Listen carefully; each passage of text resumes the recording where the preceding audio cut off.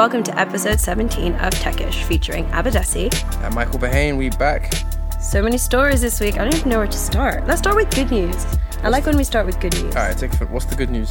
Let's clap Blavity raising Series Shout A. out to Blavity, shout out to Morgan, Black Girl Magic. Woo. $6.5 million. And that's not a trivial sum of money, you know. Not at all. You know, that's actually a sizable chunk of coin to actually do something impactful, you know. Especially for founders from, this community, our community. We don't really see that 100%. happening. And even like for a media business, as someone who's kind of in the media game, like 6.5 million, you can do a lot of damage. Like you can, and they've already got like an ensemble of brands. They've got Travel Noir, which they acquired. They've got 2190. Yeah, which is kind of like 2190 is interesting because I feel like they're bigger in the US than they are over here in London. I've certainly not heard a lot about them, but it's kind of like that Refinery 29 right. Sort of style. This idea of like, future it's a women-centric brand, but primarily a black women-centric brand. And I think actually originally it was like, the way BuzzFeed had like BuzzFeed Blue and BuzzFeed Yellow, yes. 2119, if that's what it's called, was actually like Blavity something. It wasn't necessarily, they spun it out and turned it into its own separate brand, right? So they've got that, Travel Noir, Afrotech as well, which hopefully we'll be able to go like later on this year. We're looking forward to that conference. That should be dope.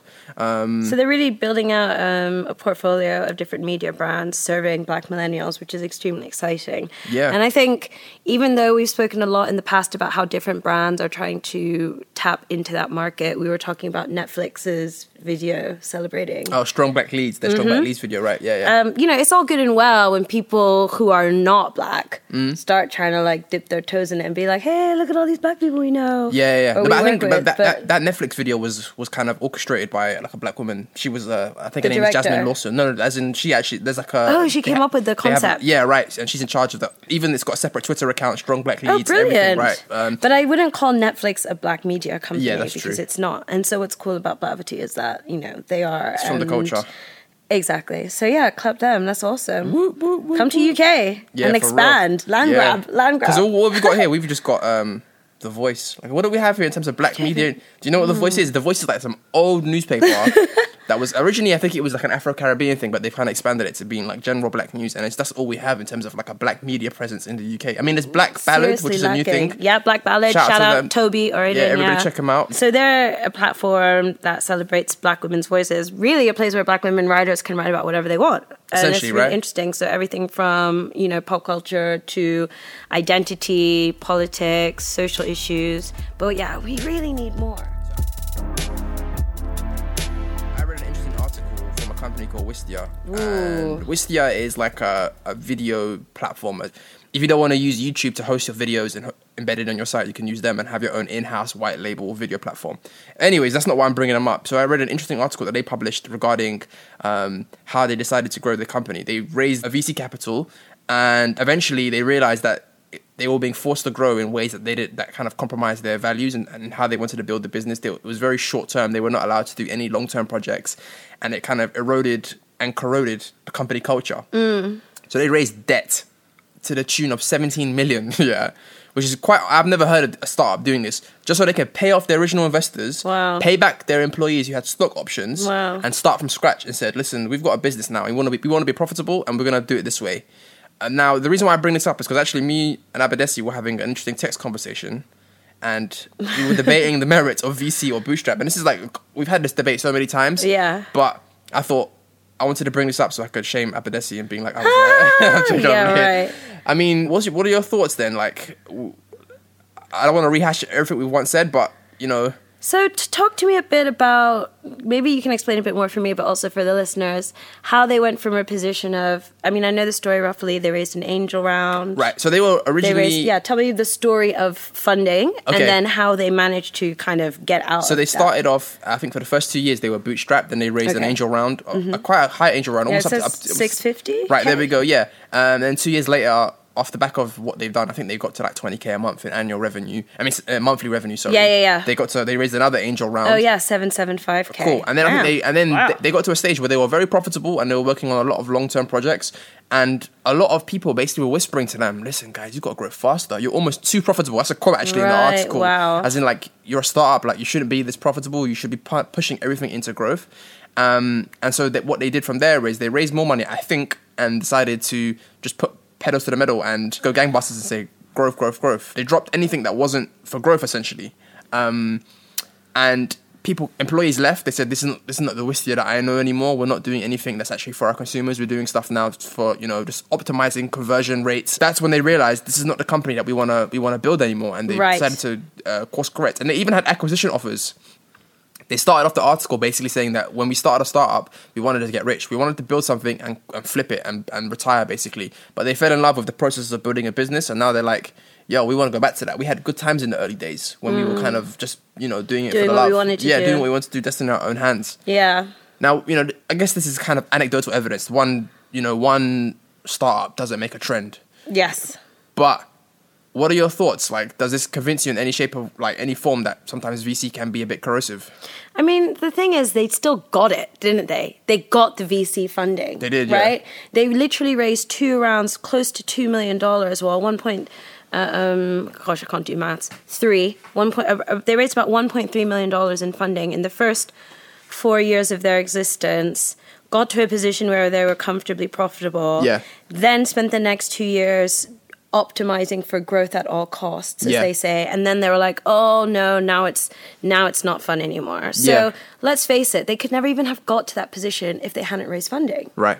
So I definitely agree that, VC is for a very specific type of founder who is willing to go down that route of growing at all costs. And that isn't for everyone. And, he talks a lot in this article, I just had a chance to review again, about the fact that there were lots of employees that joined very early on before they got to that pace of breakneck speed growth, who commented that, this doesn't feel like the company I joined anymore. Yeah. And he says that was really difficult for him to hear. But, what I would say is if I was a founder that I was like, right, I am aiming for global domination. Because, we have to be realistic about what VC is. If you're trying to build a business that will be generating $400 million in revenue a year, by year 5 of operations, you need VC to do that, and that's the VC expectation. Now, of course, for Liz people, that's just like a ridiculous sum of money. They'd be happy turning over $1 million a year if they could. And I get it. And I think as an employee, if you want to join an SME, then that's fine. But if your SME then suddenly becomes a fast-growing, scale-up, high-growth startup, I mean, does the company owe something to you to remain small? I don't know. I think every founder is on their own journey and every company is on their own journey. And, you've just got to weigh out the pros and cons. It's way too specific and way too personalized. Not to put anybody's business out there, but I spoke to some founders of a startup and they had raised a whole bunch of money. And they were kind of having, not necessarily second thoughts, because like you said, they wouldn't be in the position that they were in if they hadn't raised the money. Yeah. So it's the devil's bargain. You're not going to get to the scale that they've got to. But in terms of what the VCs were asking of them, it was just like, yo, this doesn't even make any sense. You're literally telling me, let's say we've got 50 million in revenue. You want to 10x that by the end of the year. And you don't give a damn if we're losing money. And I don't mean losing money in the sense of pushing everything back into growth or losing money. I mean, what we're selling costs us more to sell than it does, is it as in on our gross profits, like what, unit economics? Exactly, right, unit economics, that's the newfangled term, right?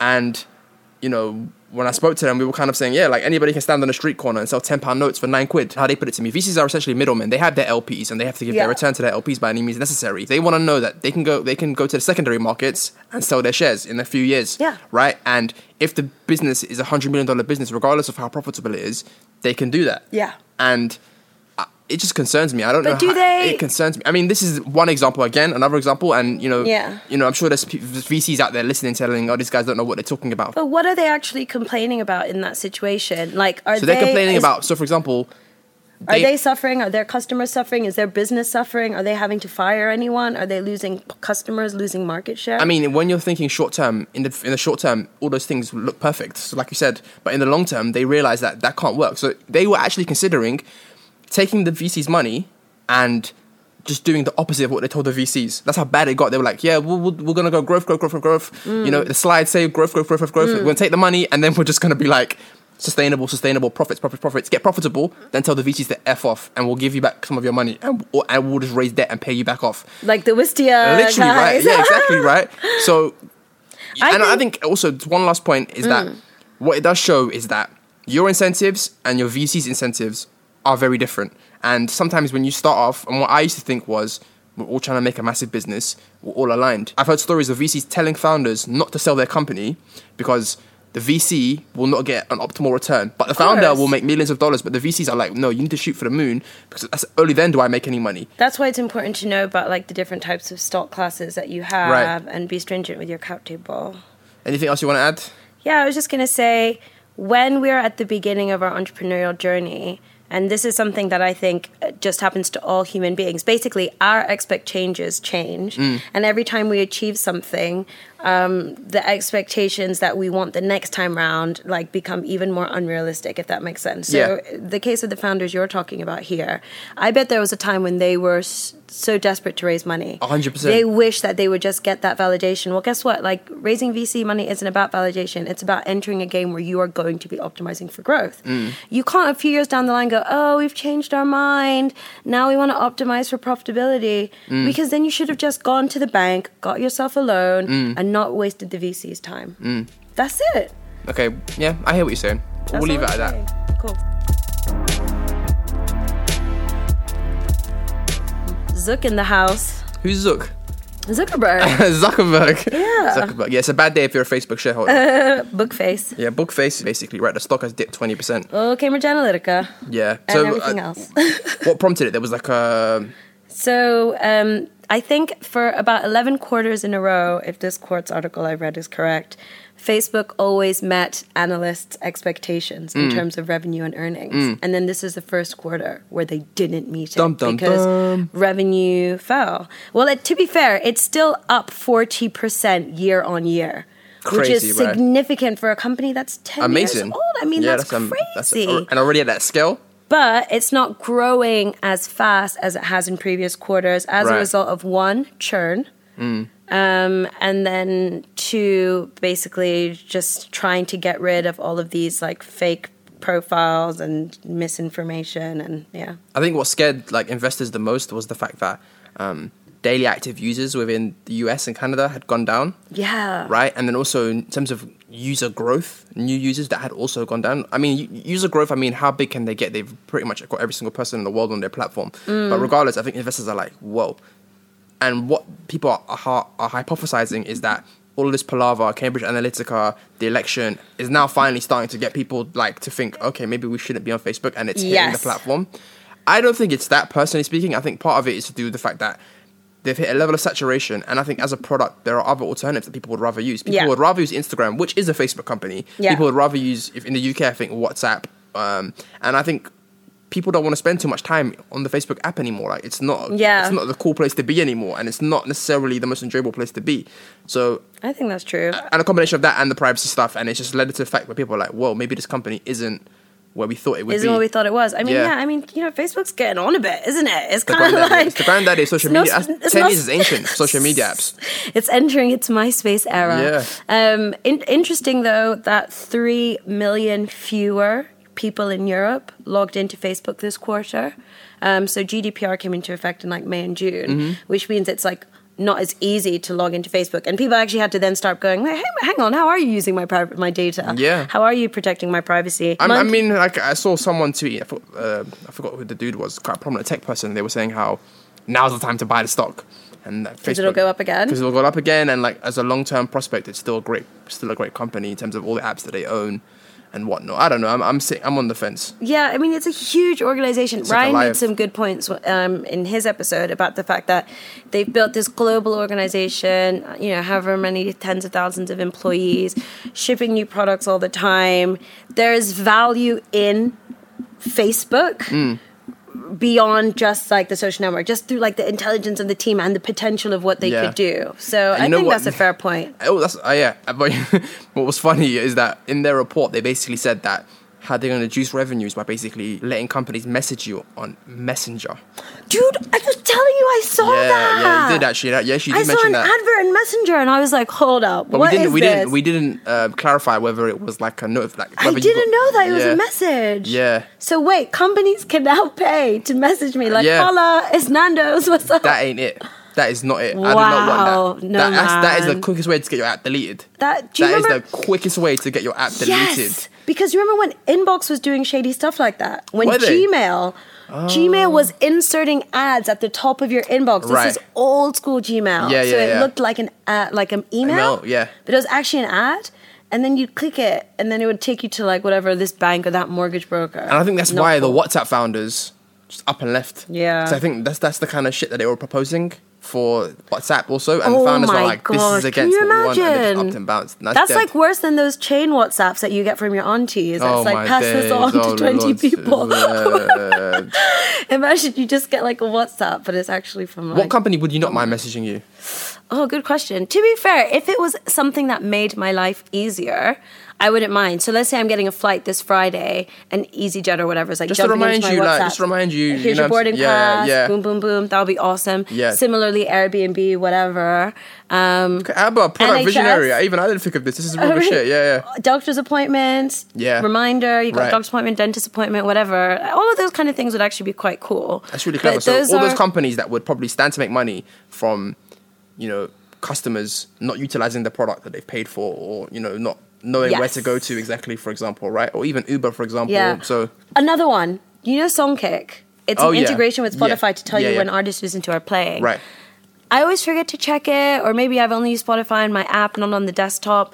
I would love to get a message when like tickets go on sale for artists I want to listen to. Yes, right. Like, hey, don't forget, like in 1 hour. Yeah, right. Yeah, that's a really good idea. I think also, I mean, to a certain extent, it could replace email to a lot of that would be awesome. So a lot of people are not checking their email inbox. That there's a lot of junk and a lot of marketing messages. Yeah, exactly, right. So maybe you're right. Maybe we went from pessimistic to all of a sudden we're like, this is another idea, man. Yeah. They need to like Facebook holla. Give us some shares. New product has been introduced by the mattress company Casper. Do you have a Casper mattress, Michael? do not. I have a bog standard basic mattress that I've had for too many years. Are you a memory foam man? I'm not actually. I need to get a new mattress, so I might have to holler at Casper for real. Okay, Casper, what's up? Yeah, Casper, holler at us. Simba, another one. Simba. There's so many of these companies. Eve. So many all of these much companies. of a muchness. I'm old school. I like a spring in my what's that? Is spring that in firm? my step. Is that firm one? Well, it's firm to touch, but it gets bouncy if you need it to be. I'm just saying. TMI. Anyways. I digress. So anyways, kids, cover your ears. I like jumping on my bed. All right, cool. Dreamery by Casper is a new space that they've opened up in Manhattan, for those of you nearby, where you can just, drop in and have yourself a little nap. So it's a service that lets you enter this area, and I suggest everybody, we'll have a link attached, and you can go into this area where it's got a whole bunch of like Casper beds, and it's really like scenic way, private rooms, and you can go there and book a 45-minute nap, essentially, right? Dreamscapes. Essentially. So I think the question I have is, would you use it? Would I use it? So, I mean, I don't know what, call me old school, right? There's probably some Gen Z or younger person listening going, this is a great idea. But I just don't know how I feel about public beds. Is it getting changed every time someone is napping in it? And hear me out. So I used to work for a travel startup, and I remember I'd go and meet my clients, pitch to them, and they were telling me there's this new startup coming into the game. And I was like, oh, what are they pitching you? And they're like, oh, they want to use our hotel rooms during the day because that's when most hotel rooms have spare capacity. And I was like, what for? And they're like, oh, well, they're just going to rent the rooms by the hour to people who need a place to, nap or work. And I was like, or have an affair. Basically, right? You know what I'm saying? Lunchtime with the secretary. So, with the Dreamery thing, is it like one person per pod? Can you get a double space? I don't know. We're going to have to holler at Casper to find out. Also, how much do you charge for that? How much do you charge? I think it's like $45 for an hour. A minute, $1 a minute. I think so. Yeah. I mean, wow, that's steep. That's steep. I don't know. Would you go? You know what? I'm a big fan of naps. I'm not gonna lie. It's $25. I'm a serial napper. You know what, man? Now we're talking, innit? If I was somewhere where I'm far from home and I've got back-to-back meetings and I've got another meeting in 3 hours or 2 hours and I've got to hang around, I'm like, you know what, man? Let me just have a nap. But the thing is that you're right. Cleanliness is a factor. If it hits the bar. What's the bar? As in the bar in my mind. How do you mean? As in the bar, you know, raising standard the bar. of cleanliness, you mean, right? Cool. Yeah, 100%. If I'm like, yo, this is some really super clean thing, and you know they change the sheets all the time, and they nuke the sheets, and so it's super clean. Yeah, I might do it. Fuck it, why not? Like I'm tired sometimes. I want a nap. I'm getting old now. Yeah, dude, just get on a park bench like everyone else. No. I'm not about that life. So. How much is it? Sorry, what it's $25, but no, this is actually good. Look, it includes gives you comfy beverages. PJs. Come on, shout out to Casper. They give you comfy PJs, refreshing amenities. Yeah, and come beverages. on, and you could charge your phone. You can just chill. Yeah, come on, this is actually quite clever. Like, I mean, I don't think it will have that much. I don't think most people will use this. You know. They look all right, actually. Yeah, exactly. I'll definitely everybody check it out if you're near your phone or laptop. Let's talk a bit about sleep tech then. Do you use any sleep aids, any apps to help you sleep, or anything to track how you sleep? Would you say you're someone that sleeps well? I sleep quite well, yeah. I sleep like a baby, to be honest. And the only thing I ever used was there was this app that basically. Instead of having an alarm that woke you up at any time or any time that you set, it would basically monitor if you're kind of tossing and turning, so they would know. So they would know like whether you're in deep sleep or not in deep sleep, and then there would be an optimal time to wake you up. Nice. Because according to the science, I don't know how true this is, that you could have 8 hours sleep, but if you get woken up in the wrong section of your sleep, you will wake up feeling groggy. And if you could have 6 hours sleep or 5 hours sleep, and if you're in the right portion of sleep to be woken up in, then you'll feel refreshed. According to the theory. Now I used it for a little while, but I mean I never stuck to it whatsoever. I know you use your little what's that thing called? You have an alarm. Lumilight. Yeah, right? I mean, does that count as sleep tech? It's very low tech. No, it doesn't really work in summer when the sun rises at 5:15 a.m. But I do use I've started using the Apple bedtime app.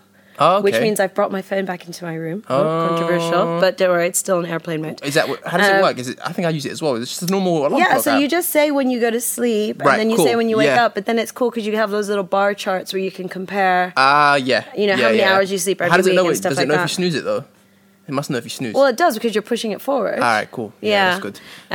But I don't know. I think it's just really interesting because if you read, the headlines, you'll see a lot of articles around the fact that technology is increasing our stress levels, anxiety levels, and it's also affecting how we sleep. And 100%. More and more people are finding it very difficult to sleep. And there's a very strong link between bad sleep and depression. And just bad health full stop, apparently. Yes. Like even heart attacks and stuff like exactly. that. Right? So I think, at the moment, it's kind of limited to, I guess, like sleep trackers.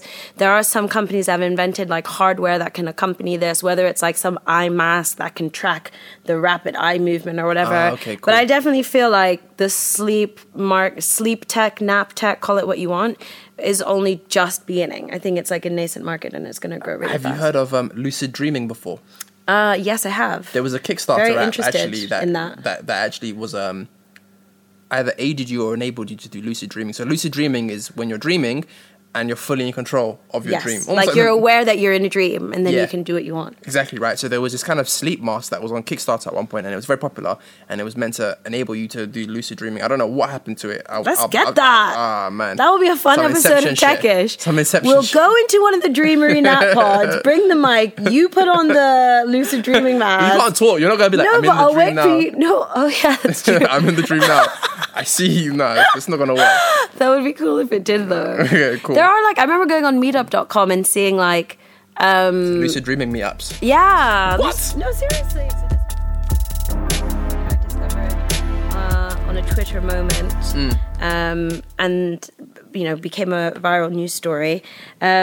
So huge props to a wonderful Swedish woman called Ellen Ersson, who refused to sit down on a flight leaving Sweden for Istanbul until a man who was basically being deported back to Afghanistan was removed. So the sort of history to this is that there have actually been a lot of Afghan asylum seekers in Sweden. Oh, wow. And it appears that they've been clamping down on immigration rules, like the rest of white people countries at the moment. Yeah. And so she stood up basically on the plane when they were asked to take their seats for the flight safety demonstration.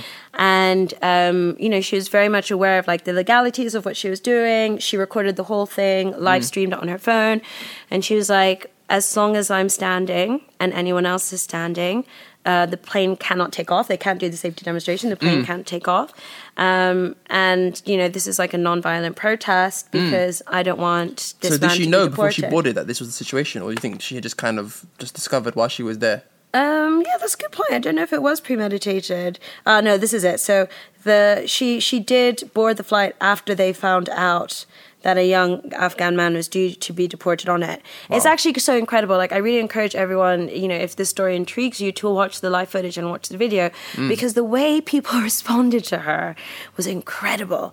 There's one British man that's like, just sit down and shut up. On the plane. Right. And she's just like, this is my right. I'm exercising my right. And he's like, just sit down. You're wasting everyone's time. And she's like, he is being sent back to his death. We're losing our time. He's losing his life. I don't care. And this guy literally grabs her phone. The British guy? Yeah, this British guy that it's off camera. And I was just like, where do you get off? Just like basically attacking people. And the irony is that us as Brits and as Americans as well, like, we have effed up that country, as in we have royally effed up. The war still actually hasn't been discontinued. It's still going on. So we've effed up that country, leading to massive amounts of refugee flowing out of that country. And the Sweden, I mean, they are a Western country, but they weren't actively involved, as far as I was aware, in the Afghanistan war. And it's the British guy that's like, oh, how dare you, blah, blah, blah, man, just chill. Like, I mean, but the thing is, what would you do if you're on that plane and you've got somewhere to go and this is happening? What would you do? The thing is, like, I'm never in a situation, or I feel like I'm rarely in a situation where I have the opportunity to impact someone that vulnerable in that way. So if I heard her and I understood the situation, I'd be like, if I can save a life by missing one flight, I'll tell my boss that, I'll tell my family that. And I think watching the video and seeing the different ways and people respond is such a perfect capsule of society today. Because on the one hand, you had people saying, we're with you, we support you. There was a Turkish man, it was a flight to Istanbul, so there are a lot of people who are audibly supporting. One of the flight attendants originally was like, please sit down, like, this is health and safety, you're stopping us from doing our job. But when that man attacked her, it was another flight attendant that then got her phone back and was like, that's unacceptable behavior. So it seems like she even divided the staff. Which is incredible, as well as dividing the passengers.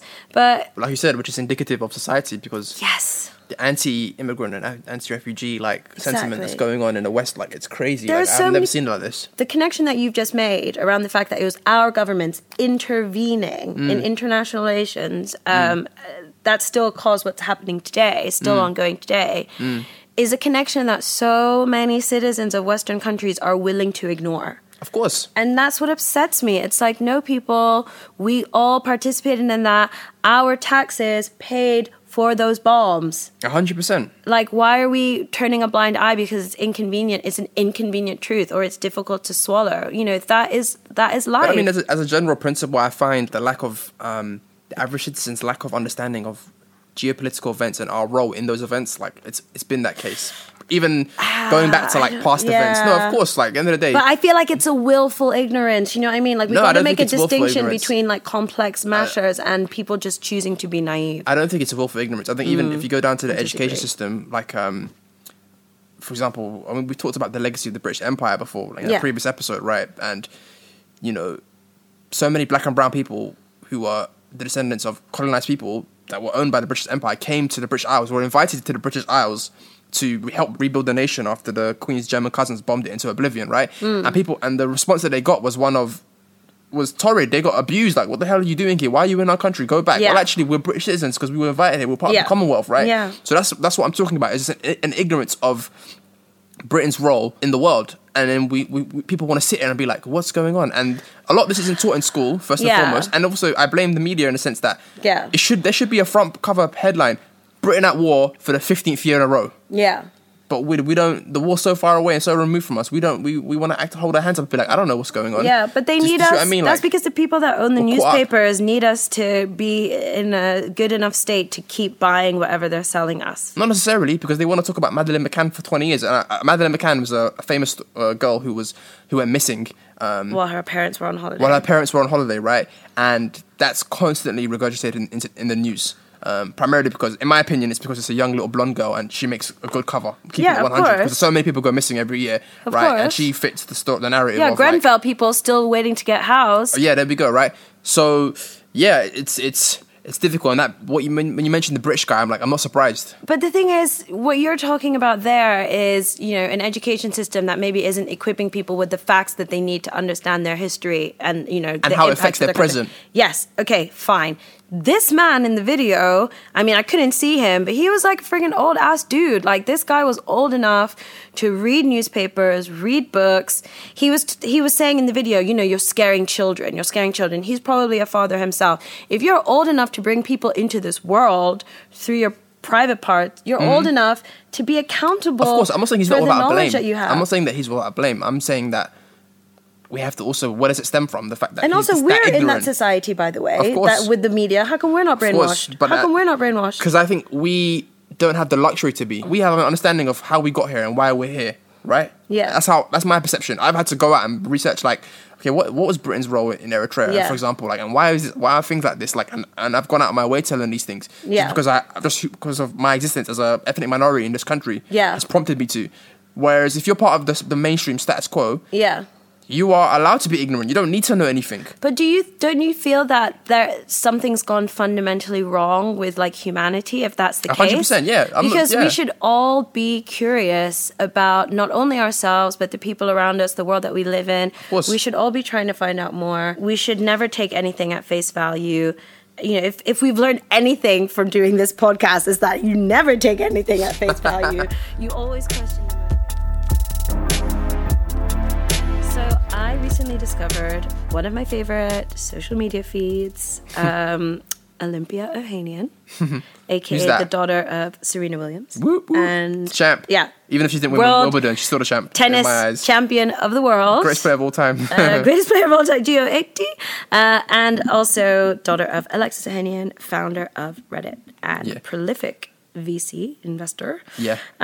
So I was on Instagram or Twitter, one of the two, maybe both, and I discovered her account. There was a super cute photo of her with a mini tennis bag. Aww. And tennis balls on, because they're getting ready to support mom at Wimbledon. But yeah, so she's got probably a combined following of hundreds of thousands of followers across Instagram and Twitter. It looks like it's all set up via Buffer. Oh, seriously? So they've got queued up photos of her doing stuff, little videos and all this kind of stuff. And it's adorable. If you're not on it, please check it out. It's great. Aww. But it did get me thinking around this idea of, who owns the photos once you put them on Instagram. In Instagram case, it's Facebook. On Twitter's case, it's Twitter. What are your thoughts, Michael, about parents publishing photos of their children who are too young to give consent? Because let's remember, you're not allowed to have a social media account until you're 13 years old. Yeah. And yet you have a baby that's not even 13 months old with hundreds of thousands of followers posting every day. My thoughts are that as somebody who isn't a parent, it's very hard for me to understand. But let's say maybe you have a little niece or little nephew or whatever. Right, so I have put pictures of them several times on my social media, because at the end of the day, when you've got that little bundle of joy, you want to show it to the world, right? Yeah. But I also understand the contradiction in that, in the sense that there has been no consent from this child to have their face all up in the exactly, all up in everybody's grill. So at the end of the day, it's up to the parent. That's it. It's their choice. Where this story is particularly interesting is obviously the high-profile nature of the family. Yes. And it's not just me putting up my little niece or nephew and, it might get a couple hundred likes. This is literally putting them out to the world. Yeah. For all to see. Yeah, exactly. And, I remember Michael Jackson, actually, he used to cover his kids' faces, for the longest time, even when they were walking out, because he was I want them to have some privacy. I want them to be able to walk down the street and not anybody know who they are. Now, as crazy as Mike was in certain aspects, I love you, Mike, but there might have been something to that, because maybe that child wants privacy when they grow older. Well, that's the thing. And they haven't had a choice. So, and you might say, well, they're little now, but if they keep this account going up until the age of 10, for example, it's they're going to be famous before they even had a choice to even know what fame is. There is something to it where I'm I'm not sure. I think one of the things that could be beneficial in doing it is the fact that, as you said, high profile celebrity parents, this is a kid that the paparazzi would probably love to stalk. But if you own that... You preempt it, essentially. You know what I mean? Like, if you own those photos, you own that content, and you basically give the people what they want through your own means, you might mitigate the risk of, you know, being as harassed as you might otherwise be. But, yeah, I mean, it's very difficult to say. Like you said, I don't have... You know, maybe if I had a mini-me, I'd be like, oh, mini-me on Instagram, mini-me on Twitter. But as someone who's always very cautious when it comes to...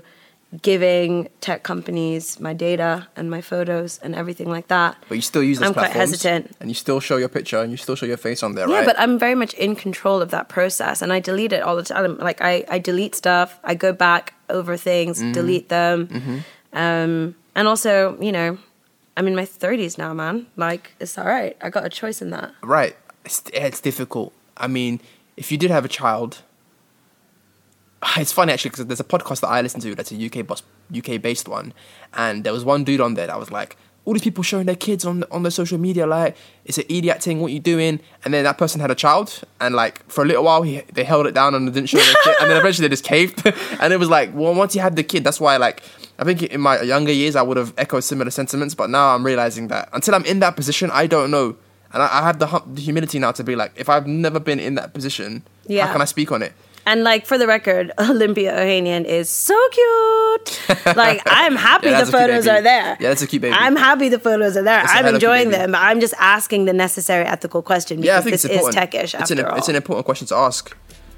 Boy. I'll leave it to you, audience members, to decide. So, this isn't a hustle tip. This is something more of a hustle question. So, it's a question regarding something I've always pondered. Now, I know a lot of people that have like side hustles, they start their business, whatever, and you know, whether it's not even a tech business, it could be like doing an events company, whatever, right? And people always get their backs up about whether their friends are adequately supporting their venture. So that could be in the form of like retweets, in the form of, you know, sharing it or whatever. And people are like, yo, what? My friends ain't supporting me. Like, what's going on? Like, F this kind of thing. Yeah. Now, let's say, for example, you're a friend and you're like, you know, someone like you, Abba, who's got like a decent sized audience that follows them, right? And let's say you thought your friend's business wasn't necessarily up to scratch, and was kind of be embarrassing to have to share, right? I'm just putting two frank situations, right? Basically, right? So, who is right in that situation? Should you always share your friend's work? And also, should you always expect that your friend should support you in that sense? Oof, that's a good question. Put you on the spot. No, because like, also like within our community, like I've heard lots of like stories like black people don't support black people enough, blah, blah, blah, this kind of stuff. So great question. When I first launched Hustle Crew, being focused on women in tech, underrepresented in tech, I hit up like so many women I knew. And got very mixed reviews and very mixed responses. Like, some people were like super supportive, like, oh, let me try and sell you into my company, let me like come along to your workshops. Other people never responded at all. Airtime. And so other people were just like, yo, I'm too busy, I'm not interested.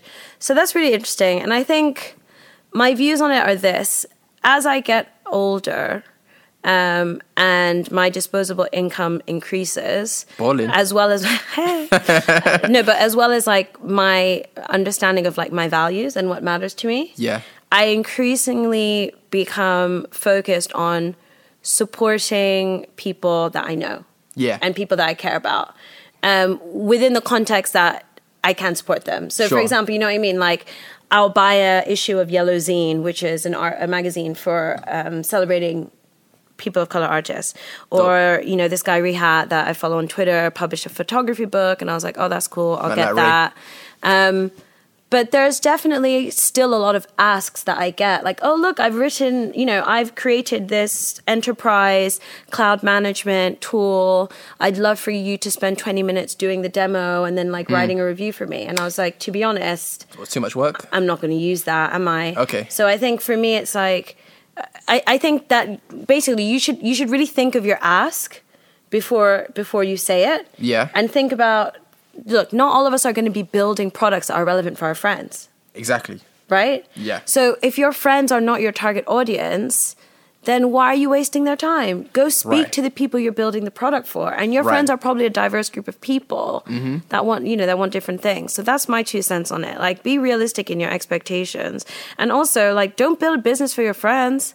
Build a business for the customers you're solving a problem for or delivering a service for, and optimize for them. Like, get out of your comfort zone. In fact, if you're expecting your friends to invest in you and rely on you and stuff like that, then you're probably like already on the wrong track. Yeah. Because you need to have more courage. You got to have more courage. So the fault lies with the person probably giving the ask and expecting that their friends have to provide the support, right? I mean, not necessarily. Like, if you have built something that's relevant to one of your friends and your friend ignores you, then the friend takes some blame there as well. I think it's really important that we support each other, but we have to be realistic in like what capacity we have to support. Because let's face it. Let's say, going back to my example with women, in the corporate world, in the working place, thanks to patriarchy, women are already dealing with a lot of stuff. So when I now come into the game and say, hey, women, like, can you do this for me? It's like, oh my God, I'm already doing so much for myself, for my job. Now you want me to do something for you. And there is often this expectation that people that are already sharing disproportionately more of some kind of burden always will then be expected to do more, and asked to do more. Right. What are your thoughts? My thoughts are similar to what you said, really. I think when I was younger, I was more aligned with the idea of like, oh, your friends like have to support, and that support comes in the form of whatever you need, essentially, whether that's a retweet or whether that's a share. But as I've got older and probably a bit more savvier, I would say that, yeah, you're right. If you're building a business, you need to know who your target customers are. You need to find a way to find them. And you basically relying on your friends clearly means that you probably haven't figured that out and figured out where your customers are and where you're going to find them. Yeah. Now, I understand, okay, asking a friend to retweet, that's cool. And some people are hella stingy. I'm not going to lie, like, they don't necessarily share. Yeah. Like, respect to those people. Right. And I think, to be honest, I have had people approach me and stuff and I felt like this is quite subpar. And sometimes the support is actually sitting down with them and being like, I think you need to improve this. I think you need to improve that. Like, instead of just being like, I'm a bit busy, I can't do that. Like, I think we're so afraid of being honest sometimes, and it comes to the detriment of friendship and to the detriment of actually helping that person. Yeah. Right? It's a difficult one, to be honest. It's so hard because I'm one of those people that says yes to everything. And I probably should stop because it means that I end up disappointing people. Because just be frank and honest from the get-go. I can't do this, or I don't want to do this. Sometimes you think you can do something, right? And because someone's not giving you enough information about what's involved. Yeah. Like, oh, hey, can you come like speak at my university? I'll be like, oh yeah, okay, cool. Like, tell me when and where. And then they tell you like 3 days before, and it's like 4 hours. And I'm like, well, I can't do it anymore. Yeah, real talk. So I think it's difficult to lay that blanket judgment down on it just because the variables are always changing. Yeah. But yeah, totally and also, agree. I also think actually the word friend is quite loosely used here because I think when I asked you that question, friend. Right, exactly, you were saying, I asked these people, I asked a whole bunch of people. But really and truly, if we're all honest with ourselves, we've all got maybe 5 or 6, 3 to 5. I've got one friend sitting right next to me. Thanks, bro. Don't know. So we've all got 3 to 5 actual real friends, and we've got a whole bunch of people in our extended circles that we might use the word friend for, but it's not the same relationship. Now, of the people that are within my immediate circle, would I expect them to be able to like help me out a little bit if I said support this, come to this event, or buy this ticket or whatever? Like, I would, right? Now, going beyond that, that's the tough one. Where I don't expect shit. Acquaintances, connections, right? Yeah, which we will loosely use the word friend for. And let's face it, a lot of people are overstepping that boundary. People you never even met in real life or done anything for. You're suddenly like, yo, do this for me. And it's like... I've had people that have actually actively betrayed me in certain ways and then come back years later asking me, God. Can you speak at this event and stuff like that on the house? And like, I'm like, bro, like, we ain't spoken 5 years. Just because you got my Facebook and you've liked a few of my pictures doesn't mean that we have a relationship that warrants that kind of thing, right? That's such a good point. We've totally got confused about definition of friend thanks to social media. Thanks, Mark Zuckerberg. Right? First you destroyed democracy, now you just... I know, but keeping it real though, he has destroyed the word friend. Yeah, of course. Do you see what I'm saying? Like, yeah. As in, like, he's he proper destroyed the, like, what does that mean anymore? Give it back, Mark. One thing I appreciate, actually, I enjoy more about Instagram and Twitter is the fact that we use the word follow, because it's not a friendship. It's just like you follow what I'm tweeting and what I'm posting, and I follow what. Although follower now has, because followers, if you're like a follower of Christ or something, that was like religious connotation, and now it does get kind of cultish. We need new vocabulary, basically. But yeah, like if you are a founder out there and you're thinking, oh, I asked my friends to do this, they didn't support me. Maybe you need to like rethink your ask. And be a bit more strategic. I also, like, one of the things I've learned from Ryan, who I work with, because he's got, like, a crazy contacts list. Like, that guy knows everyone.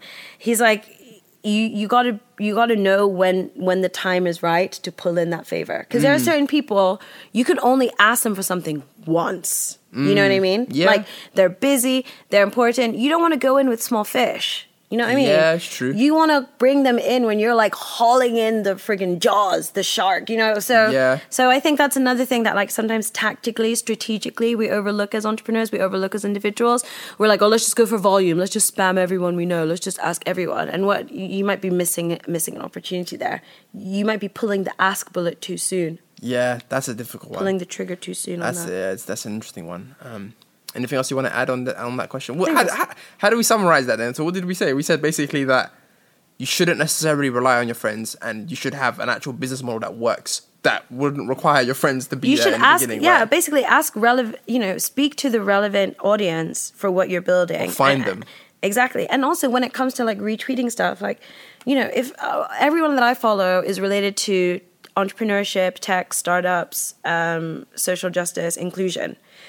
As I said, if you're building, I don't know, some like agricultural solution for the Middle East and you ask me to retweet it, it's not going to have any relevance. Yeah, it's true. To my audience. Like I had a homie of mine, like he started a podcast and it was some really random podcast and he was like, can you retweet it from the Pocket account? I was like, bro, I don't think it's even lining up here, man. But I told him that. I was like, this doesn't even make any sense. Like, you're just going to confuse my audience and probably I'm going to get a whole bunch of unfollows and it's not going to get you any listeners. Yeah. So what's the bloody point? And he was like, yeah, fair enough. And he understood it because once I broke it down to him. But if I had like just fobbed him off and what we are all guilty of doing, which is like replying to the text a bit slower, hoping that they just forget, and just like ghosting. Like, I think that's the one, like, ghosting has now become something where it's gone out of even just like the early dating stage. It's kind of become even in the professional world, like people just ghosting you. Like, it's because we have too much content coming in, man. It's not our fault, it's not our fault, man. Anyways, there's too many unread messages out there. Yeah. Don't hate on me. I don't reply. You sounded mad guilty. Anyways.